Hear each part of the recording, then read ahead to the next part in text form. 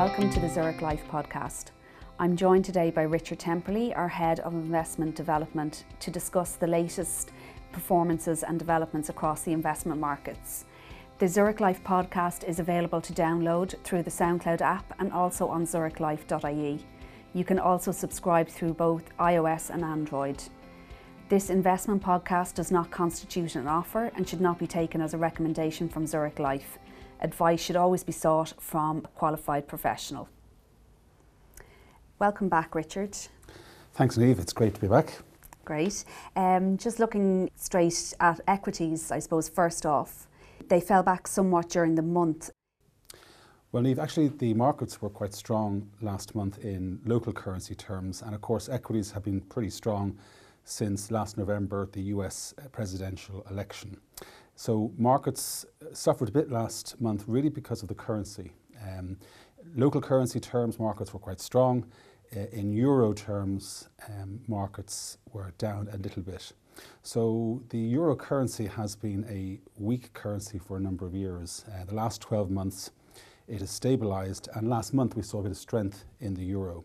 So when we look at the returns from a Eurozone perspective, a Eurozone investor perspective, markets were down slightly, but as I said, in local currency terms, markets were pretty strong. And of course, the euro was strong last month, mainly because of better economic data. And on top of that, we had the reduction in political risk following the French presidential election result. Okay, so that was a significant factor then. It was last month. It was the currency. The currency was a key element. Okay, and world equities, how do they perform? Well, as I say, in euro terms, markets overall were down by about 1% last month, but and over the first 5 months of the year, we're up about 4.2%. But when we look at the local currency returns, apart from Australia, markets were good last month, ranging from about 0.6% in Europe positive to positive 4.4% in the UK. And when we look at year to date in local currency terms, markets have been pretty strong across the board, with markets like Hong Kong up about 17%, Europe up about 10%, US up about 8%. They've been the strongest markets so far this year. Okay, and then in terms of sector performance, what were the best performing sectors, in your opinion? Okay, well, again, there's no clear distinction last month between the two main blocks of sectors we look at. We look at what we call cyclical stocks or economically sensitive stocks on the one hand, and on the other hand, we look at what are called defensive stocks.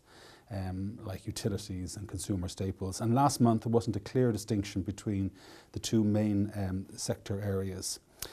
When we look at individual sectors, technology again was the strongest sector, up over 4%, and the weakest sector was the energy sector, which was down about 4% last month. And that picture has been pretty consistent so far this year.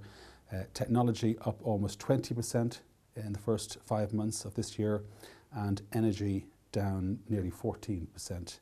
We do have to remember that energy was one of the strongest performing sectors in 2016. Okay, and with regard to bonds and interest rates, do you have any concerns here? Yes, well, in general, the fund managers at Zurich don't see much long-term value in Eurozone government bonds. And we are shorter duration and underweight bonds across most of our multi-asset, but all of our multi-asset portfolios. Bonds actually last month were up a bit. They were up by 0.8%, with peripheral markets outperforming. But generally speaking, bonds are trading in a fairly tight range. The German 10-year bond yield is trading in a range of between 0.2% yield and 0.5%. There was quite a bit of weakness in bonds in the second half of last year, but this year, as I say, we're trading in quite a tight range at very low interest rates. And over time, we do anticipate that interest rates will start and yields will start to rise in bond markets. Okay, and the US bonds, how do they perform over the month? Yeah, well, US bond, 10-year bond yields in the US fell marginally from 2.28% to 2.20%. So quite a small decline in yield. And of course, when yields go down, prices go up. But we've got to remember that yields reached a low last year of 1.36%. So we've had, not far off a full percent rise in US bond yields over the last 12 months. Okay, and then just staying with the US, can we expect a further US rate rise? Yes, in fact it's topical because there's going to be an interest rate rise this evening, and today the 14th, and almost certainly there will be a rate rise this evening of 25 basis points or 0.25%, and this will be the fourth increase in US rates since the cycle turned about a year and a half ago. So as I say, rates will go up by 25 basis points tonight to 1.25%. When we look at the other markets, we expect Eurozone rates, which are at extremely low levels, artificially low levels. We anticipate that they will stay at these levels for at least the next 12 months. And in the UK, we're not expecting a rate rise until sometime in the first half of 2018. Okay. How did commodities perform then over the month? Well, overall, when we look at the overall commodity index, it was down by about 1% in May. And overall commodities are down by about 6.6% this year.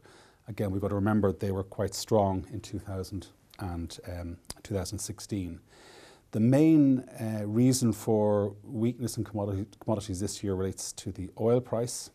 Last year, the oil price went up by about 50%. This year, the oil price is down by about 11%. So, some of the gains of last year have been eroded. And the reason why the oil price was down a bit last month relates to the fact that the markets are a bit disappointed in the scale of OPEC production cuts. OPEC and other major producers of oil are expected to reduce production in the attempt to increase prices. And those production cuts, there is some sort of speculation they may not be quite as large as had been hoped beforehand. Okay, then just moving on to gold, it rose but only marginally, is that correct? Yes, the gold price rose only slightly last month to $1,272 per troy ounce, but it is up 10% so far this year. So gold has been a good commodity to be in. Another strong commodity that we have in our portfolios, in our multi-asset portfolios, multi-asset funds, is copper. And it fell slightly last month, but it's up very strongly since the autumn of last year. It's up about 27% since the autumn of last year. So copper has been a very strong performing commodity over the last 6 or 8 months. And finally, Richard, what assets do we prefer in our portfolio currently? Okay, well, we have been what we call overweight in equity markets for quite some time now, and we remain overweight equities and we remain underweight government bonds for the reasons I gave earlier on. As regards to the equities, there's a clear distinction in valuation between equities and bonds. The yield gap, the gap between the yield from equities and bonds is still very large, which supports investments in equities and not so much in government bonds. Having said that, on a price earnings multiple basis, equities don't look so attractive, but they certainly look attractive relative to bonds and cash. Well, thank you very much, Richard, for that in-depth analysis. That brings us to the end of our monthly investment update. So thank you to our listeners. For more information on our fund range and to catch up on our latest investment news, visit zurichlife.ie. Past performance is not a reliable guide to future performance. Benefits may be affected by changes in currency exchange rates. The value of your investment may go down as well as up. If you invest in these funds, you may lose some or all of the money you invest. Zurich Life Assurance plc is regulated by the Central Bank of Ireland.